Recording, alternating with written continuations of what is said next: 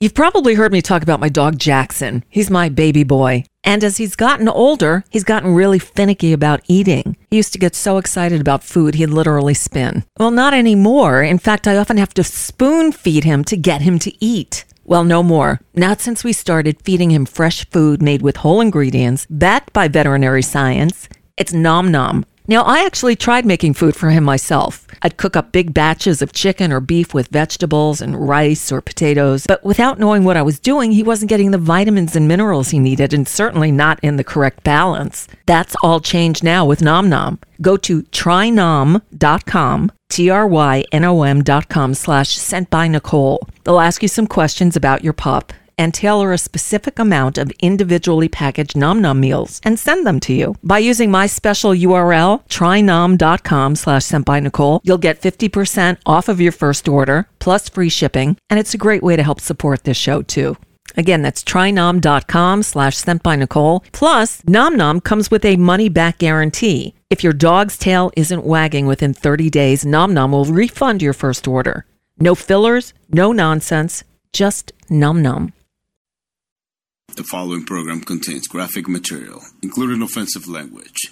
Viewer discretion is advised. Wait a minute. Do you still think politics is boring? Well, not when you can say fun words like caucus. Yes, it's fun words like caucus and more. With the intellectual, intersexual, and intersectional. Nicole Sandler on NicoleSandler.com. Welcome to a brand new week. It is a Monday, and as such, it's Monday. I'm warning you right now that we appear to have some video streaming problems. We're up now.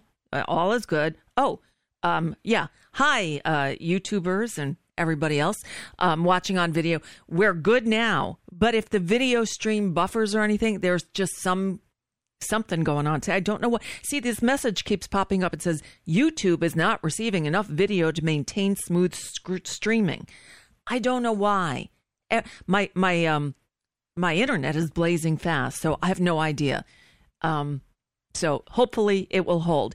If not, you can always listen to the audio stream on Progressive Voices or at NicoleSandler.com/listen-live. Or simply by going to NicoleSandlerStream.com. That'll bring you just the audio stream. And I'm making sure you know this at the beginning of the show, because today's interview is really important.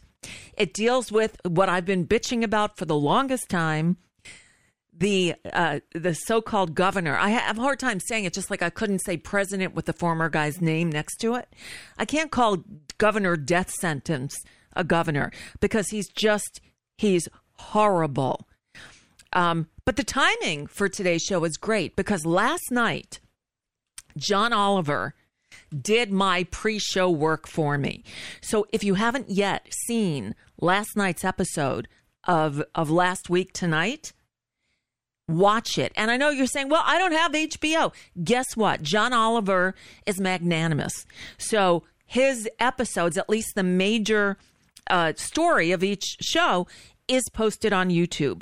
I will embed it on today's blog where I post today's show because it goes hand in hand.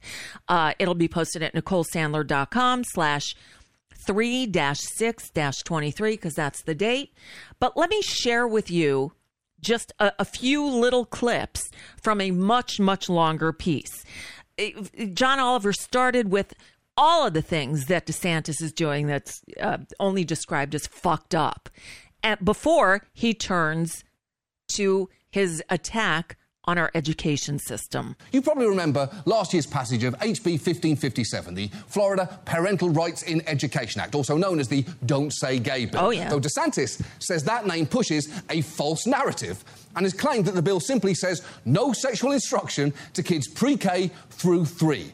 But the truth is, the bill is not as narrow as that at all, as this DeSantis supporter openly acknowledges. What this bill is trying to prevent is indoctrination of our children. But the bill is a sweeping, general piece of legislation that doesn't just apply to young children, it applies throughout the entire school age, where it says age-appropriate teaching of gender identity and sexuality. So the bill, it does, you're right, it targets kindergarten to third grade, and it says or age appropriate. Yeah. So when is it age appropriate to talk about homosexuality? It varies by the individual. You would sue a teacher if they started talking to your daughter about same-sex marriage or LGBTQ issues at the age of 17. If they don't have my consent and I think it's not appropriate for my daughter, yes. Oh my God. Wow. Yeah. Wow. I think a lot of people would be quite shocked to hear that. You think? Well, because it's kind of a mainstream. That is the law. Exactly. That is the law. I know that's rough to hear, but he is technically right there. Thanks to Ron DeSantis, right now, it is the law in Florida. And quick side note, it's funny how it's always the people who think homosexuality as a concept needs to be taught at an appropriate age that don't give a second thought to when they teach their kids what heterosexuality is. Although That is true, and he goes on, but we're under the time restraints here. Also, the Florida legislative session begins tomorrow. Already introduced as a bill to expand that Don't Say Gay law. So it's not just kindergarten through 3, it's kindergarten through 8th grade, where you can't even mention that there's such a thing as a same-sex couple. Right? Okay, but on to the next point, John Oliver. And it is not just sexuality in DeSantis' crosshairs. He's also passed an act called the Stop Woke Act, which limits the ways concepts related to systemic racism and sex discrimination can be discussed in schools. And to hear him tell it, laws like that are badly needed because the wokeness in schools goes way deeper than anyone might think. Wow. I will have math books sent to my Department of Education for review, these textbooks. And they will do things like woke math. Bullshit. And I'm thinking to myself, 2 + 2 = 4. God, he's so full of shit. It's not 2 + 2, well, let's have a struggle session over that. How do you feel about it? No. There's a right answer here. I mean, out of context, he's completely right there. Numbers don't have feelings. Out of context. Then his state had to reject math books for containing indoctrinating concepts like race essentialism, especially bizarrely for elementary school students. Now, that is a big claim. Yes, and if it sounds like bullshit to you, that's because it absolutely is. Reporters for these outlets combed through thousands of pages of elementary school textbooks and their reviews and couldn't find any such examples. And when the DeSantis administration eventually produced just 4 tiny snippets of what they claimed was objectionable material, 42 that came from grade school books, there is nothing about race, although one does suggest students practice with empathising with classmates while they fulfil a lesson objective of identifying numbers from 1 to 5 in sequence. That is it. That's it. That's it. But wait, there's more. And the most recent thing you may have heard about are books being pulled from shelves in Florida schools, with viral images like these making the rounds online. Now, in classic fashion, DeSantis has pushed back on those images hard. They've tried to create in Florida a narrative. It's basically a book ban hoax. It's a hoax what they're doing. And they're trying to say that because we have parental rights and because we have curriculum transparency, if you have a book that has hardcore pornography for in a library that 10-year-olds can access, a parent objects to that, that does not satisfy Florida standards. It should not be in the library with those young kids. No. And I think 99% of parents agree with that.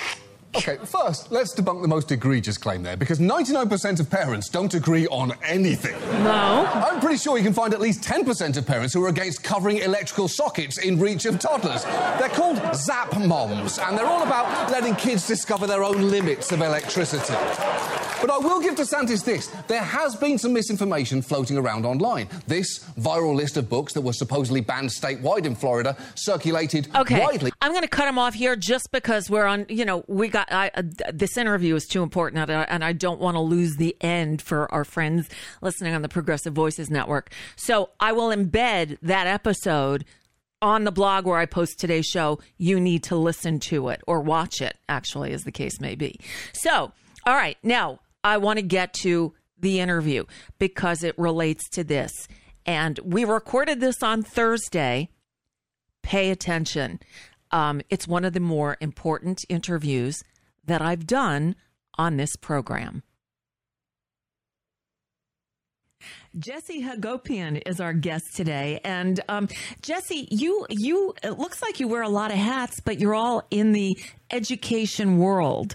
How do you describe what you do for a living? Well, today I'm wearing my legalized Black History hat. But I do. I am a high school teacher.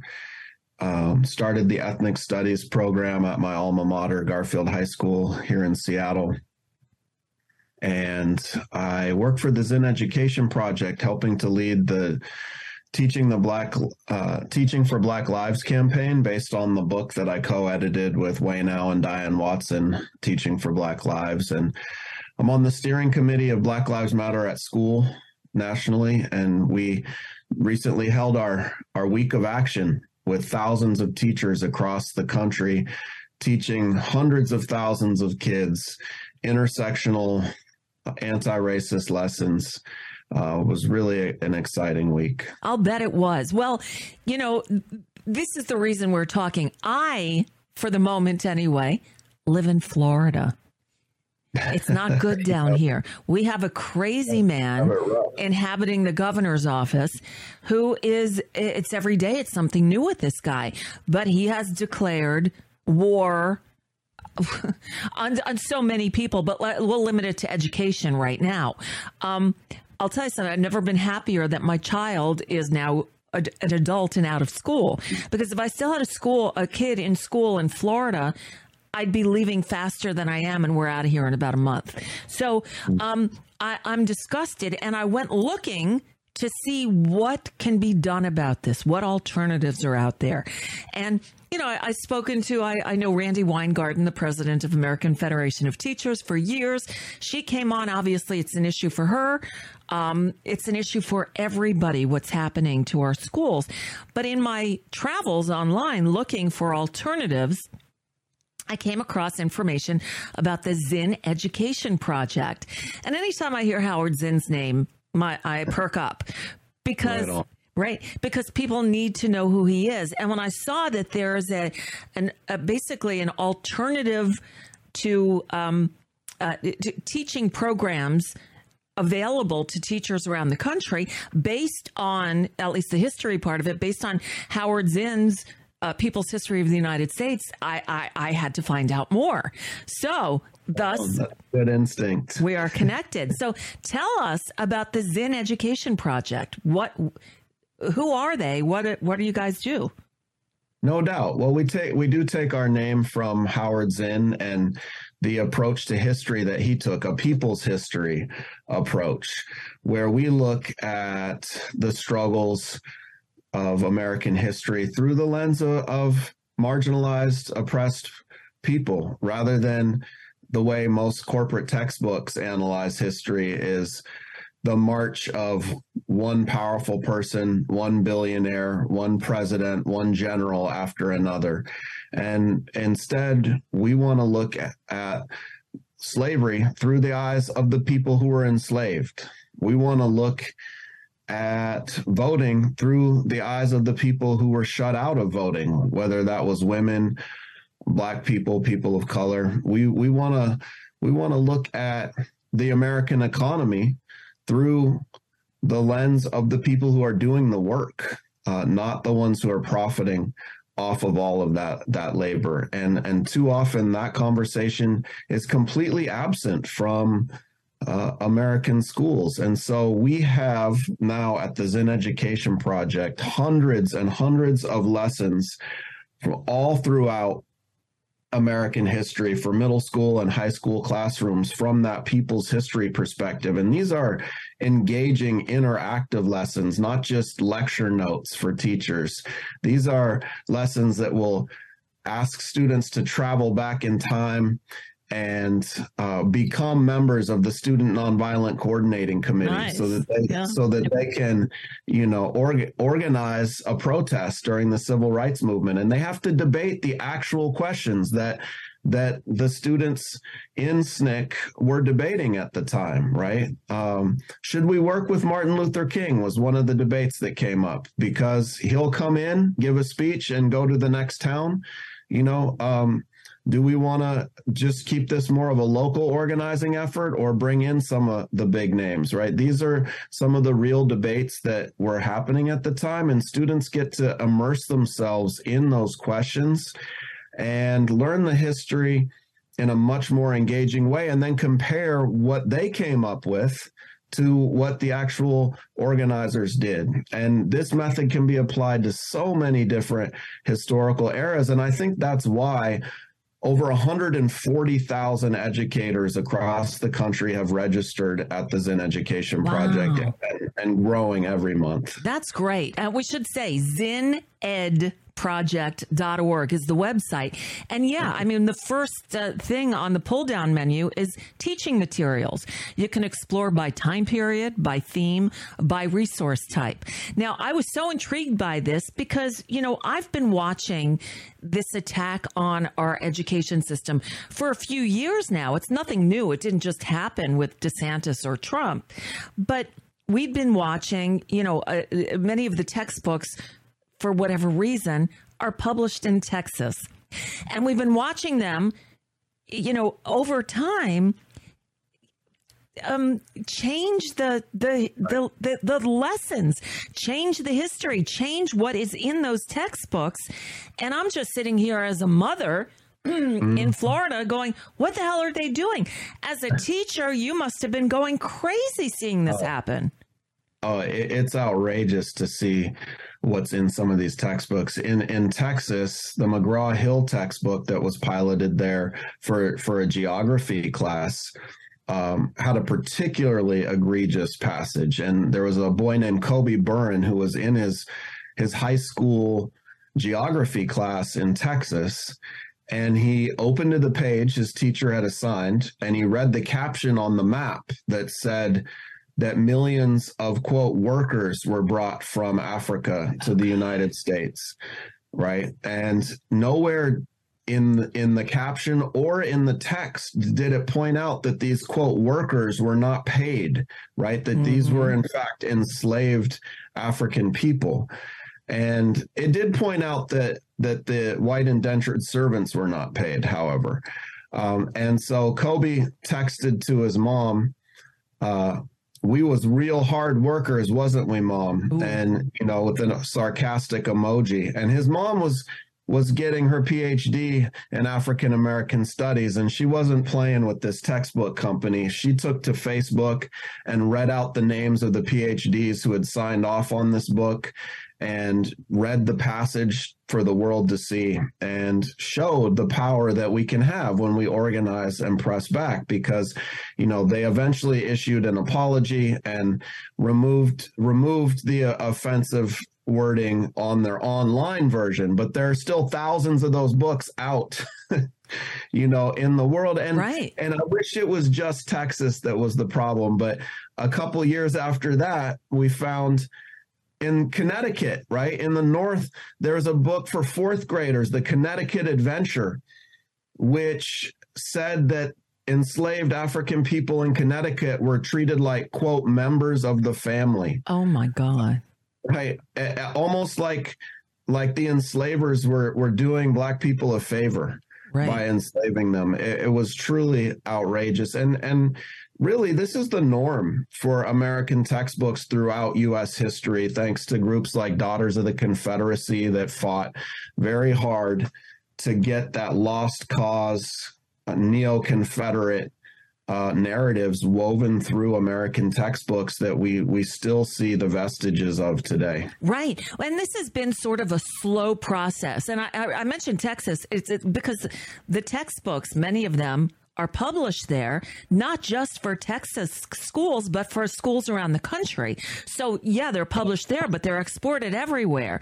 And this has been a problem more and more as the years go by. And then, you know, fast forward to this idiot getting elected in Florida, and every day there's something new with this guy. But his attacks on education have been blatant from the start. And then it all came to a head a month or two ago when he started criticizing this pilot program, this African American Advanced Placement Studies course that's now, I think, in 60 schools around the country as a pilot program to test it to see if it becomes part of the College Board's offerings, I suppose. And Ron DeSantis uses his own personal biases, and we all know right now that he's just a racist, bigot, intolerant asshole who believes that if you don't agree with him on everything, then you're the outlier. That if you have a different belief system, and the last I checked, we still have freedom of religion in the state. But if you're not a white Christian nationalist in Florida, then you're the other, and anything you teach is indoctrinating our children. The incredulity overtakes me. I can't believe this stuff is happening, but it is.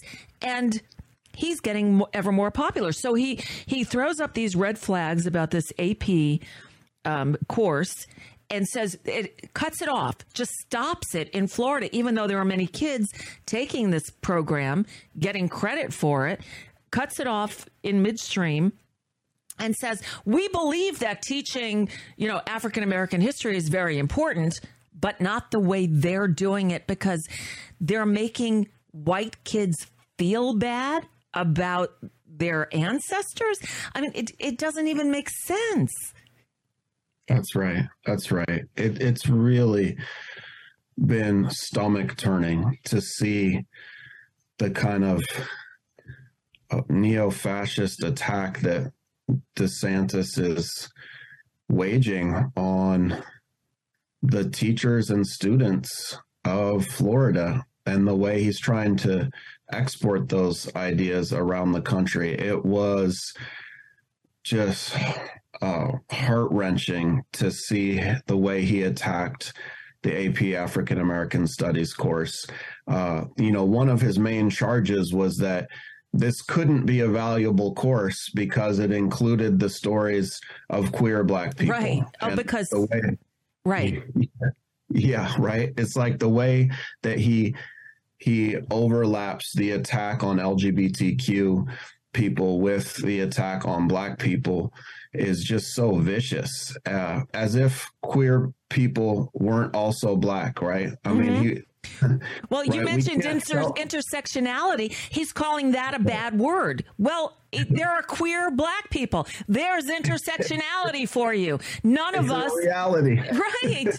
It's a reality. I know that he wouldn't want to admit this, but Bayard Rustin existed, a Black man who was gay, who organized the March on Washington. We wouldn't have the I Have a Dream speech without the gay Black man, Bayard Rustin, who organized that march in large part, right? I mean, you can't tell Black history without telling the stories of Lorraine Hansberry, one of the greatest playwrights of all time, who was lesbian. You can't tell the Black experience in this country without talking about James Baldwin, one of the greatest novelists of all time, who was a Black gay man, right? Or Marsha P. Johnson, who transgender woman who helped to lead the Stonewall Rebellion.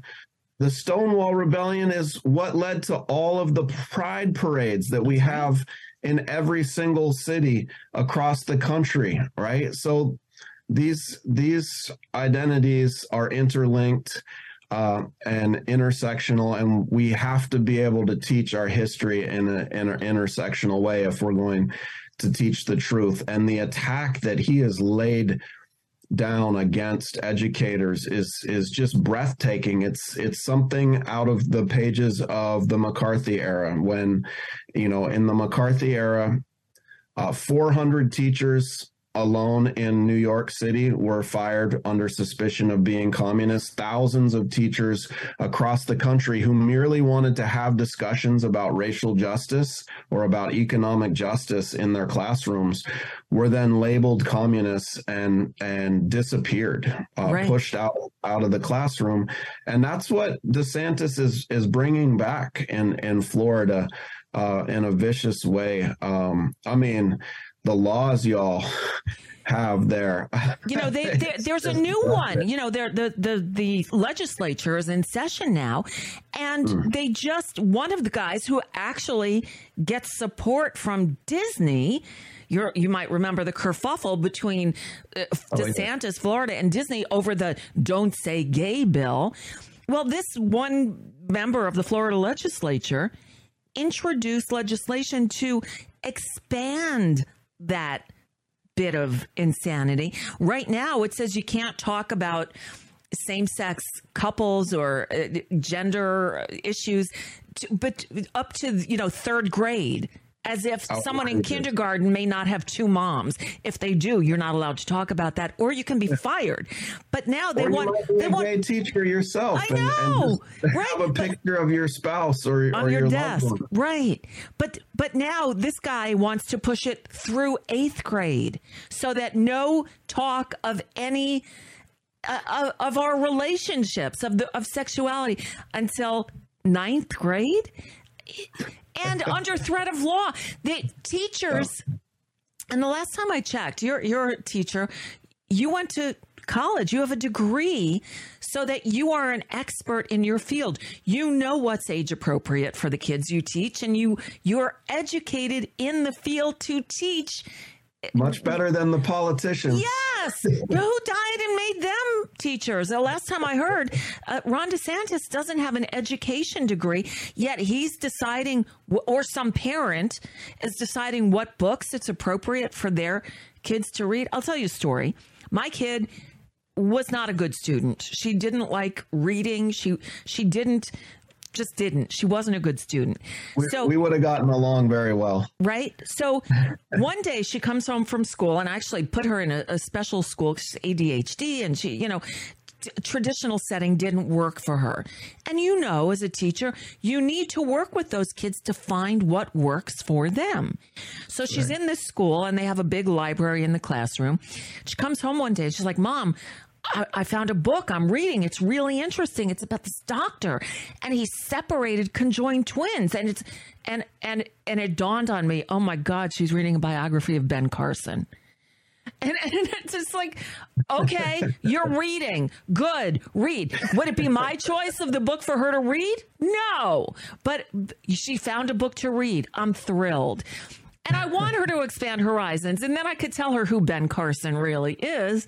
Yeah, he was a great doctor, I guess, but he's also not a very good man. So, but they had all the classroom libraries covered up until their committee, who I understand was not full of educators, decided which books are appropriate for their kids to read. And now there's maybe a few thousand that have been approved out of a universe of how many millions of books are out there?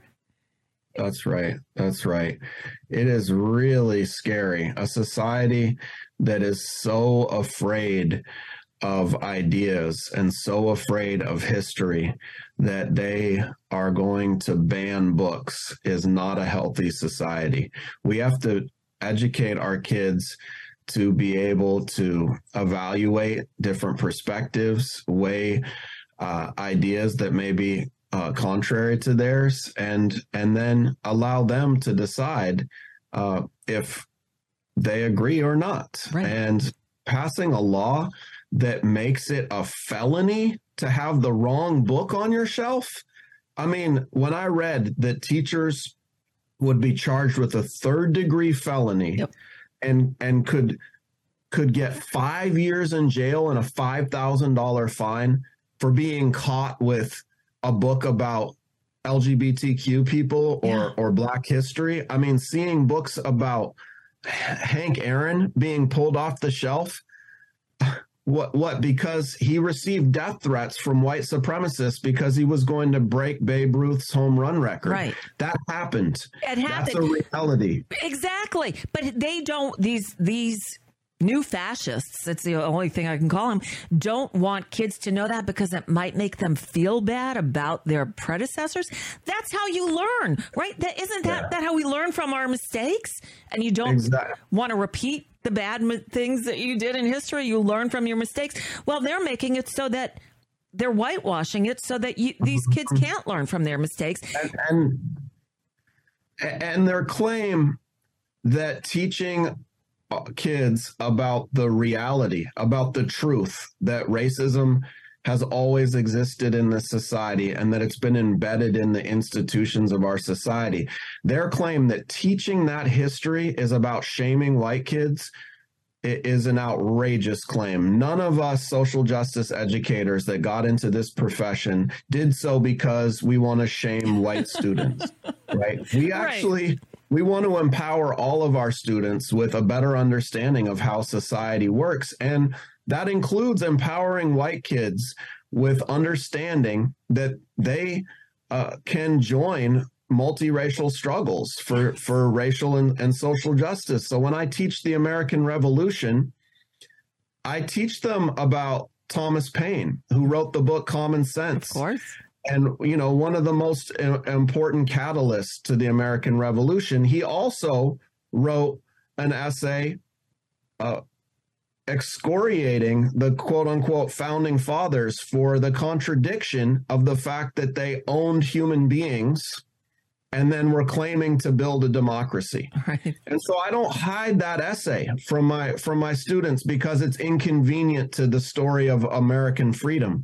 I let them read the story of a white man who was arguing against slavery and said that you can't have democracy and slavery together, and let them judge for themselves who was more just, Thomas Paine or George Washington, right? And they get to figure that out for themselves. We don't censor that. I give them examples all throughout history. The Grimke sisters, who were part of the abolitionist movement, John Brown, who fought against slavery. We can look at Howard Zinn, who was part of the civil rights movement, and give them examples of anti-racist white people who are joining the struggle for social justice. That doesn't shame white kids. No. That empowers them with a better vision of how to link arms with the other students in their class and create a better future. And I'll just end by saying that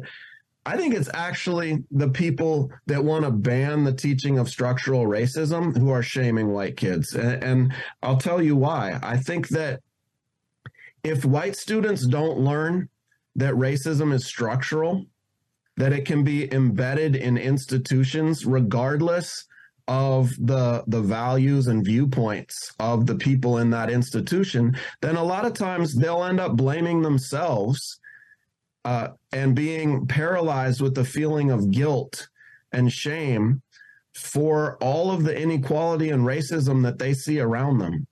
Our white students are smart. They see that they go to segregated schools, that they're in segregated classrooms. They see their black peers being followed and harassed in stores or being harassed by police. And they want to know, why is this happening? Right? Yeah. And we don't have a structural explanation for them about how enslavement of black people and Jim Crow segregation and mass incarceration today have perpetuated systems of racism. Then they may end up just feeling shame themselves for being white and not understanding that they could actually be part of a multiracial struggle. Exactly. And the thing is, they want to keep them stupid. Look, we thought it was or ignorant of the facts, ignorant of history. I thought it was, a weird thing that Trump said all those years ago when he said this. I love the poorly educated. It's actually their mission statement. They love the poorly educated because they want to keep you dumbed down so that you listen to what they say. It's disinformation, which we get on every front. Look, here in Florida, there's another thing going on that I'm sure you're aware of. There's part of the Florida State University system. There's a small college in Sarasota called New College. In fact, I graduated from the University of South Florida many years ago. And when I was there, New College became part of the state university system. And it's a small campus, beautiful campus with like 700 students.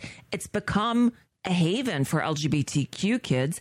It's a very, it is a liberal arts college in every sense of the term. But, he has vilified it so much like it's like this hippy dippy place. Well, no, it isn't.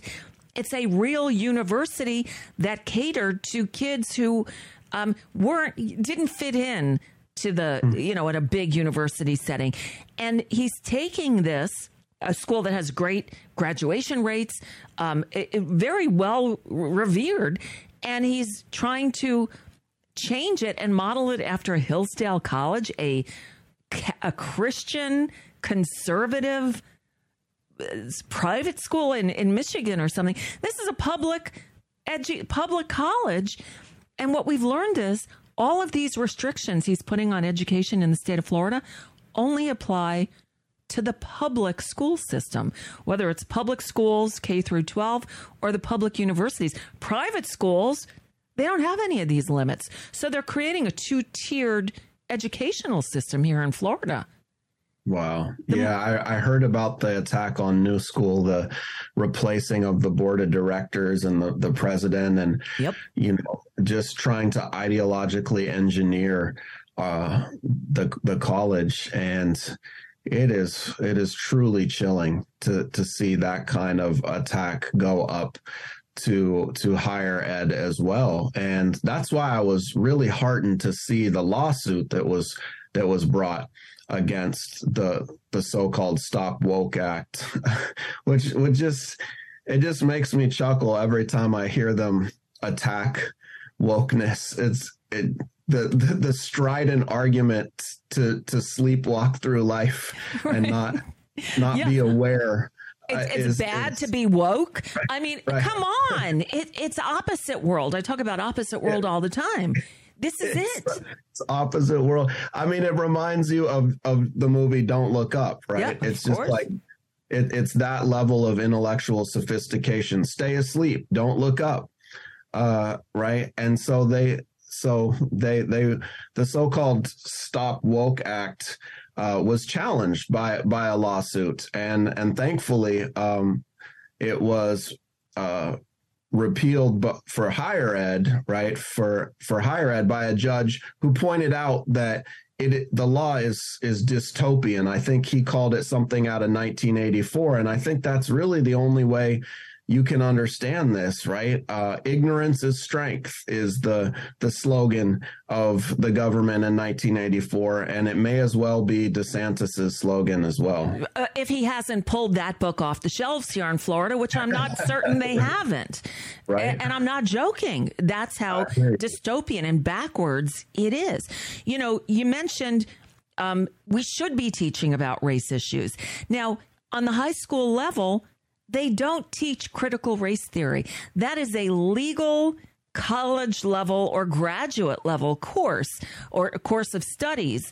Of course, they should teach about the history of America, and race plays into it as a big part in it. But it's not, quote, critical race theory. And all these people who are screaming about CRT, they have no clue what it is. Can you explain to the people who they're not listening to the show, but some of us, so many people need to learn what CRT is, please. Because you're absolutely right that when Christopher Rufo and Donald Trump launched the attack on critical race theory, challenging that, all of American schools were indoctrinating kids with CRT, it caught every educator in the country off guard because almost none knew what CRT was, because none of them had ever studied it or were implementing that framework in their classrooms. I actually wish that more teachers would use CRT. It's not. I've only met in my over 20 years of teaching, both in Washington, D.C. and New York and in my hometown of Seattle. I think I've met 2 teachers who have ever studied CRT. Right. Right. And so and I've been involved in so many campaigns for racial justice and for anti-racist education, and very few educators that I've come in contact with had ever studied it. And, when the attack on critical race theory was launched, I said, well, you know what? I better make sure I know what it is, too, if I'm going to be accused of teaching it. Right.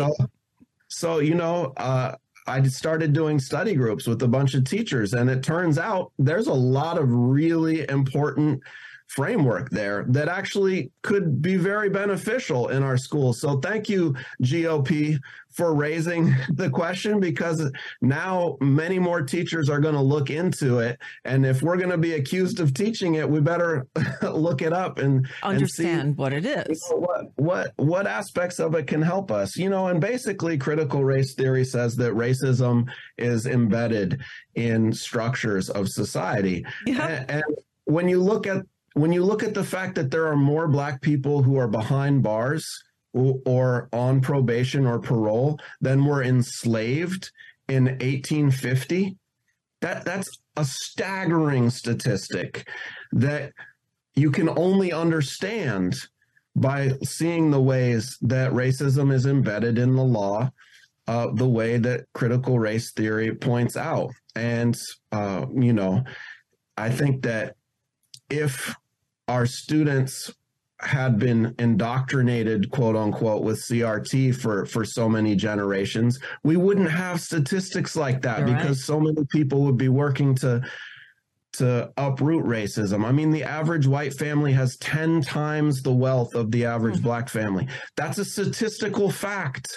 Black women die in childbirth or child-related causes 3 times the amount of white women.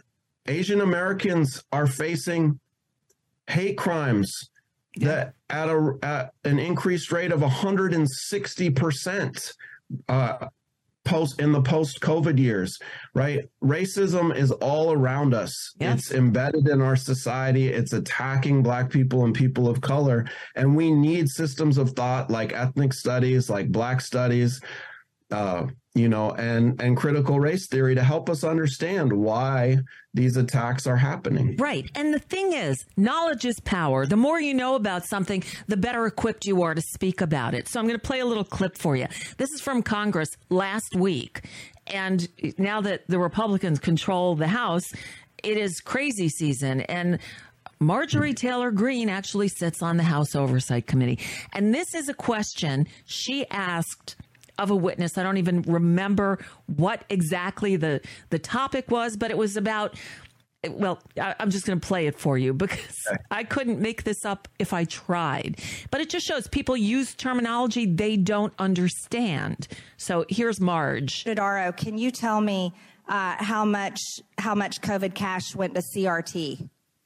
CRT. Critical race theory in education. It's a racist curriculum used to teach children that somehow their white skin is not equal to Black skin and other things in education. Yeah. No, I do not know that, but I do know that there's provisions that the federal funds generally are not used, are supposed to be used for curriculum. Oh, that's a state. Oh, Mr. Dodaro, I have to tell you, in Illinois, they receive $5.1 billion at an elementary school there that used it for equity and diversity. Really? Do you know of any elementary school that received $5.1 billion? One elementary school in Illinois. I'm sending my kid there. Right? I'm sending my kid there. They're going to go in a limousine and have caviar at lunch. That'll be nice. I mean, I'm laughing at her, but this is not funny. This is what is in Congress right now. She has not a clue what she's talking about. She spews this verbal diarrhea all the time, and it just shows her ignorance and her racism. It's staggering to see the way that she and this whole uncritical race theory cabal, as I call them, the uncritical race theorists, are trying to argue that it is white people who suffer from racism in society today. And it's just really sickening. And we need to build a movement for truth in this country. There are now 42 states that have introduced legislation that would seek to require educators to lie to students about structural racism or sexism or heterosexism. 18 of these states have passed these laws already. And it's not just the states that are trying to require educators to lie to kids about Black history. it's also all the districts. So in my home state of Washington, we don't have a law that tries to require us to lie to students. Good. And yet we have several districts around the state that have passed the same kind of laws that require their educators to deceive students about the nature of racism in our country. And so, we have to build a Teach Truth movement. And I'm proud to say the Zen Education Project is partnering with several other organizations to have another National Day of Action on June 10th. Oh, good. June 10th. A Teach Truth National Day of Action. And we will be releasing more information about that in the coming days and weeks. And we've had a couple of these National Days of Action already, partnering with Black Lives Matter at School and the African American Policy Forum. And it's been incredible to see educators pour out in city after city, doing really creative actions like walking tours, going and educating students and families about the history in their own community that would be barred if these laws pass, right? And so in Seattle, we had a walking tour where we passed by the Carolyn Downs Clinic that was started by the Black Panther Party. And it was a free healthcare clinic, right? And we wouldn't be able to teach that history. Right. If these laws pass, but it's still there, and it's still giving free and reduced price healthcare to people in our community. And we want to be able to just tell the truth about our own lives. It seems like such a no-brainer. We're talking with Jesse Hagopian, and he's here today with the hat on, representing the Zen Education Project. And I wanted to let people know, now here in Florida, if a teacher wanted to take advantage of the curriculum and the materials offered there, they might be taking their life in their hands. But in many states, the teachers do have the freedom to branch out and find creative ways to teach their kids the truth. Are there limitations that you've heard of for people using the materials provided by Zen to teach history or other topics? We've gotten messages from teachers all over the country that have been very disturbing about how these laws are impacting their teaching. I interviewed a teacher in Iowa where an anti-history law was passed, and this incredible middle school teacher told me that her colleagues had pulled out of their curriculum a book by Alice Walker because they were afraid that this award-winning novelist, one of the great novelists in American history, because she raises issues about race and racism in her books, it could lead to uncomfortable conversations. And if a white student then feels uncomfortable, it could lead to the teacher being fired. And so students all over the country are being denied some of the richest stories of our history and our literature because it has fallen out of favor with a far right wing attack. And,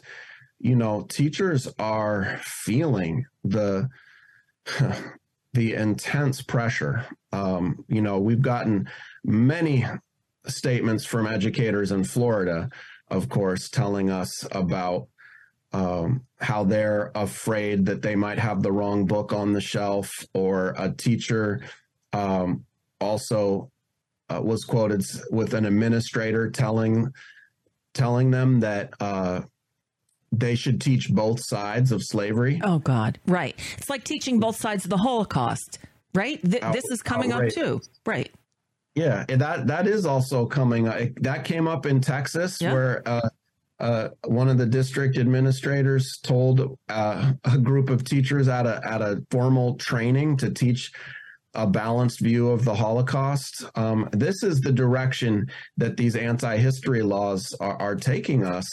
And it's not just the teachers who are getting fired, like Amy Donaforio in Florida got fired when she was teaching at Robert E. Lee High School, right? I mean, if you're a black kid and you go to a school named after a Confederate general who was responsible for killing many thousands of people in a traitorous war against the U.S. to keep slavery, right? You might not feel safe going to that school. And she had a flag in her classroom that said Black Lives Matter to let her black students know that they were safe in her classroom, and was fired for that. And, in Tennessee, Matthew Hahn was fired for allowing his students to read the award-winning author Ta-Nehisi Coates. Oh my God. Right.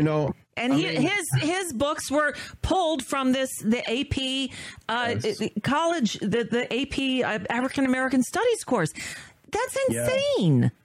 Yes, it is. It truly is. And that you make a good point. Like that book being pulled from the College Board, to me, showed just how deep the problem is, because I knew it was bad when Florida banned the AP African American course. But what was truly revolting was when the College Board actually capitulated to every one of the demands that DeSantis had. You see that the problem isn't just the far right; it's also just mainstream institutions. That's right. That too often allow structural racism to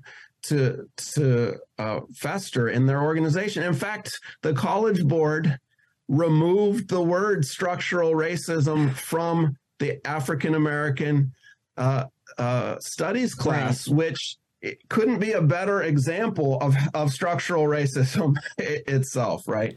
Right. But just to end the point I was making, it isn't just the teachers that are getting fired from these anti-history laws. Over 160 across the country have already registered as being fired or pushed out. But the larger problem is the chilling effect that it's having on all the other teachers who are worried they could get fired. So they're just not saying it. They're not teaching Alice Walker, right? Or they're not going to raise the discussion about the brutality of slavery, because it could lead to somebody feeling uncomfortable and then them getting fired. And so our education system is being warped in incalculable ways right now. And it's going to require educators to stand up and teach the truth regardless of the law. It's going to require unions and social justice organizations to build rallies. We need to have people interested in the truth running for school board, right? We need to build a revolt in this country for truth. Without a doubt. And so, again, I'm going to direct everyone, especially teachers, go to zenedproject.org. I'll link to it from the blog today where I post the show. And check it out. There's just, the world is at your fingertips there. Lessons, teaching, showing you how you can teach these subjects. Hopefully it's not against the law where you are to teach the truth.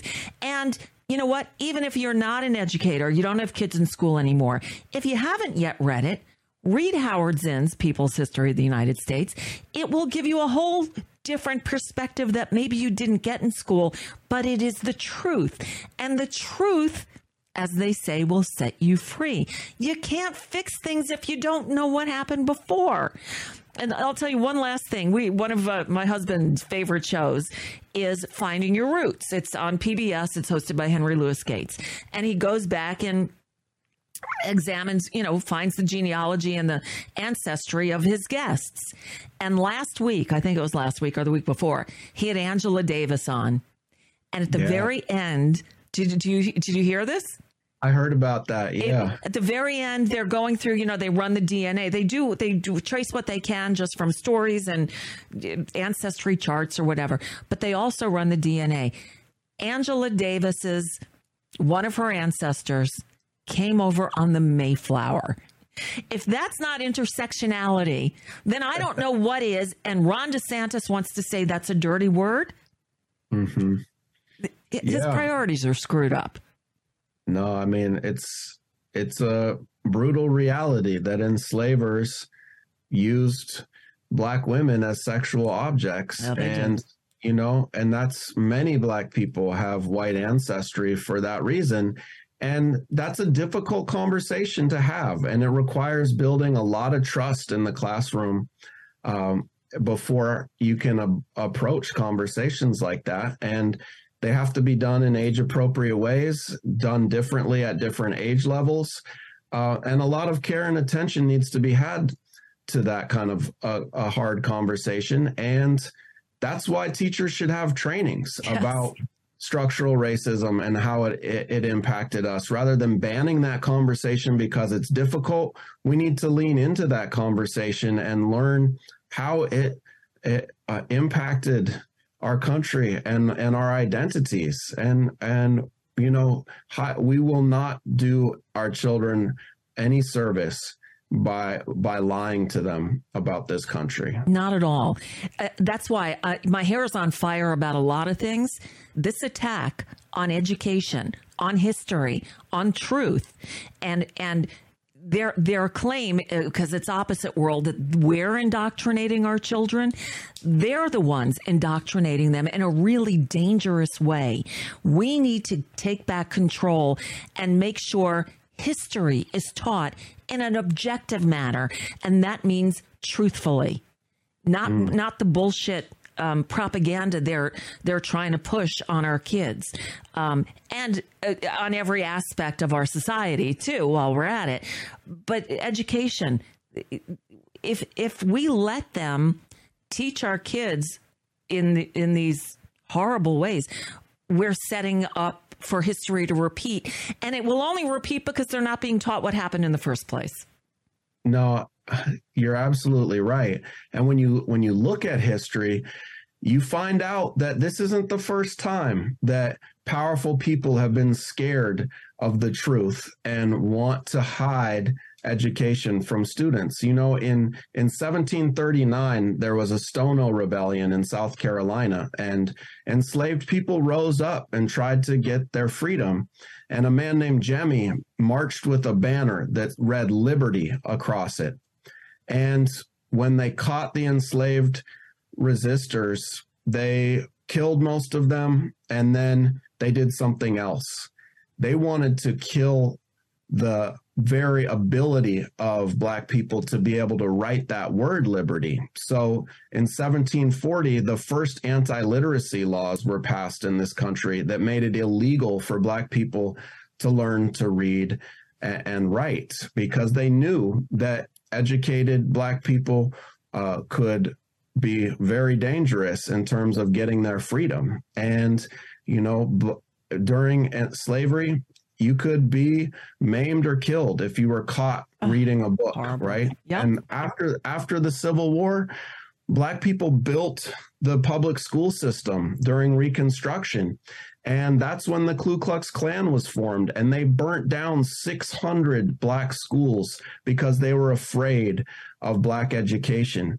You know, today's racists, they aren't so bold as to want to ban the reading of the word, but they do want to ban the reading of the world. They want to ban the ability of our young people to understand our society, to understand that history that I just laid out. And they want to stop them from being able to create a better world. And we have to demand truthful education if we're going to build a better society. Without a doubt. Jesse Hagopian, what a great conversation. Thank you for joining us today, and thank you for the work you're doing. It is so important. I feel like I'm on a mission calling out what they're doing, because when you hurt our kids, you're hurting the future of the planet. So thank you so much for having me on the show today. It was a pleasure. For me too. Thank you. Hopefully we'll talk again. Jesse Hagopian. Oops, sorry about that.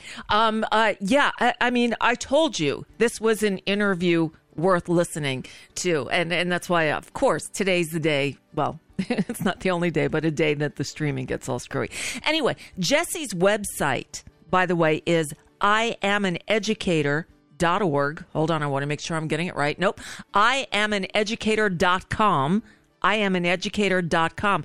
If you noticed the hat he was wearing, it said Legalize Black History.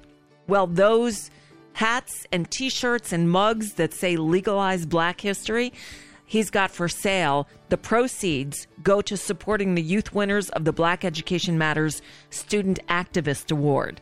So you can get the shirt and the merch at iamaneducator.com/legalize-black-history-store. Just go to an iamaneducator.com and you'll see the link there. And also, don't forget, check out the Zin Education Project, zinedproject.org, because they're doing,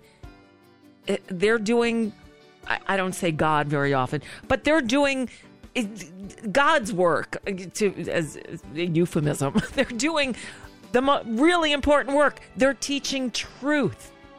I always say speak truth to power. Well, teach truth to our kids. When you lie to them, we're screwing them up. And stop it. We can't do that anymore. All right. With that, we've reached the end of the program. Thank you, as always, for listening. There's stuff that happened this weekend that we didn't get to that I'll probably cover tomorrow, unless a great guest comes my way. We'll see. We'll play it by ear. Wednesday is Women's International History Day or International Day of the Women. Amy Simon will be here with some fabulous female facts and more. All right. Thanks, everyone. I'll see you tomorrow. Bye. It's time for Nicole Sandler's What's News from NicoleSandler.com and the Progressive Voices Network. President Biden marked the 58th anniversary of Bloody Sunday this weekend, becoming only the second sitting president to participate in the annual march across the Edmund Pettus Bridge in Selma, Alabama. In his remarks, Biden said that voting rights remain under assault. Quote, "The right to vote and to have your vote counted is the threshold of democracy and liberty." He added, "I've made it clear. I will not let a filibuster obstruct the sacred right to vote." He urged Congress to pass laws to make Election Day a holiday, register new voters, and bolster Justice Department oversight of elections in jurisdictions with a history of discrimination. Biden wrapped up his speech with what many consider to be a potential 2024 campaign slogan, "Let's finish the job." Well, the definition of insanity is playing out in real time in Ohio. A cargo train operated by Norfolk Southern derailed on Saturday near Springfield, Ohio. This is the second Norfolk Southern train in recent weeks to derail in the state of Ohio. The cause of the derailment is still being investigated, but the company said that there were no reported injuries and the train wasn't carrying any hazardous material. Thank goodness for small favors, huh? This derailment comes just a month after another Norfolk Southern train derailed in East Palestine, Ohio, that one spewing toxic chemicals across the state and forcing the area's 5,000 residents to evacuate. An environmental crisis remains in the area as workers continue to clean up the massive damage from that accident. So, in an unfortunately related story, protests continue in Greece on Sunday as anger intensified over the deadliest train wreck in that country's history. 57 people were killed last week when passenger and freight trains collided.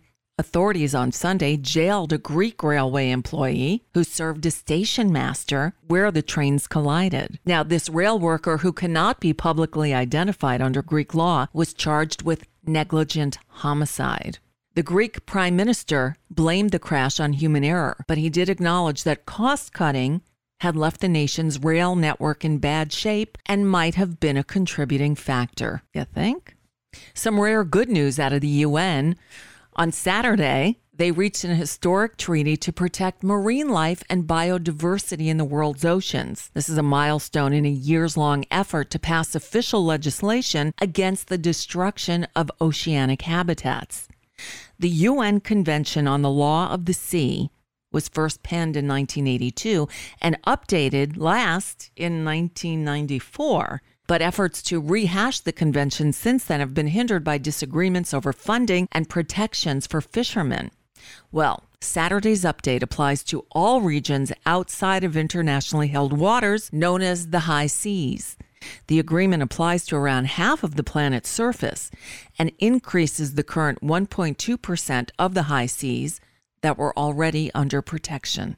It was a Republican split screen this weekend as the two factions of MAGA world seems to draw battle lines. There was the annual CPAC gathering, which consisted of a much smaller crowd than usual, made up of Trump supporters. In the other corner, Florida Governor Ron DeSantis and his acolytes mostly attended the Club for Growth gathering at the ultra-exclusive Palm Beach hotel, The Breakers. Although the former guy and his biggest possible Republican challenger for the nomination mostly stayed away from criticizing each other at their dueling speeches, they did throw out lots of red meat for their sycophantic fans. Like Donald Trump promising revenge? Really? I am your warrior. I am your justice. And for those who have been wronged and betrayed, I am your retribution. I am your retribution. Now, Ron DeSantis, true to form, arrived at the Club for Growth gathering, gave his speech, and quickly left, heading out on a national tour to sell his new book and gin up support for a possible 2024 presidential bid.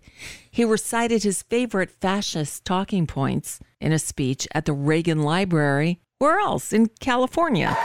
And I believe parents in the state of Florida should be able to send their kids to elementary school without having an agenda jammed down their throats. And I know you have a company down the road in Burbank that had different ideas about that, but I can tell you this, Disney may have gotten everything they wanted in Florida for the last 60 years, but there's a new sheriff in town now, and we are not backing down to that. We will never, ever surrender to the woke mob. Our state is where woke goes to die. Meanwhile, the Florida legislative session gets underway on Tuesday with an ambitious but devastating for democracy agenda. In the next 2 months, Republicans with supermajorities in both chambers in Tallahassee are expected to push through right-wing priorities that many on the right had only dreamed of passing. DeSantis, emboldened by his big November victory, is ready to sign that agenda into law and use it as a springboard for his White House bid. His first target, education. Some of the bills the legislature will likely pass include measures that would ban gender studies classes and diversity programs in state universities, expand a prohibition on teaching or even talking about sexual orientation and gender identity through the 8th grade, and banning the use of preferred pronouns in K through 12 schools. But wait, there's more. Other bills that DeSantis could end up signing would end permitting requirements to carry a gun, make it easier to impose the death penalty, mandate companies use E-Verify to check the immigration status of employees, increase funding to send unauthorized migrants to other states, crack down on citizens and journalist rights to report the truth and blog opinions. You get the idea. The chill list is long. Stay tuned. But Florida is by no means the only state where crazy is in charge. One example is Utah, where Governor Spencer Cox on Friday said he would sign legislation banning abortion clinics from operating in his state. Thankfully, some states are moving in the other direction, like Arizona, who did not elect the fascists.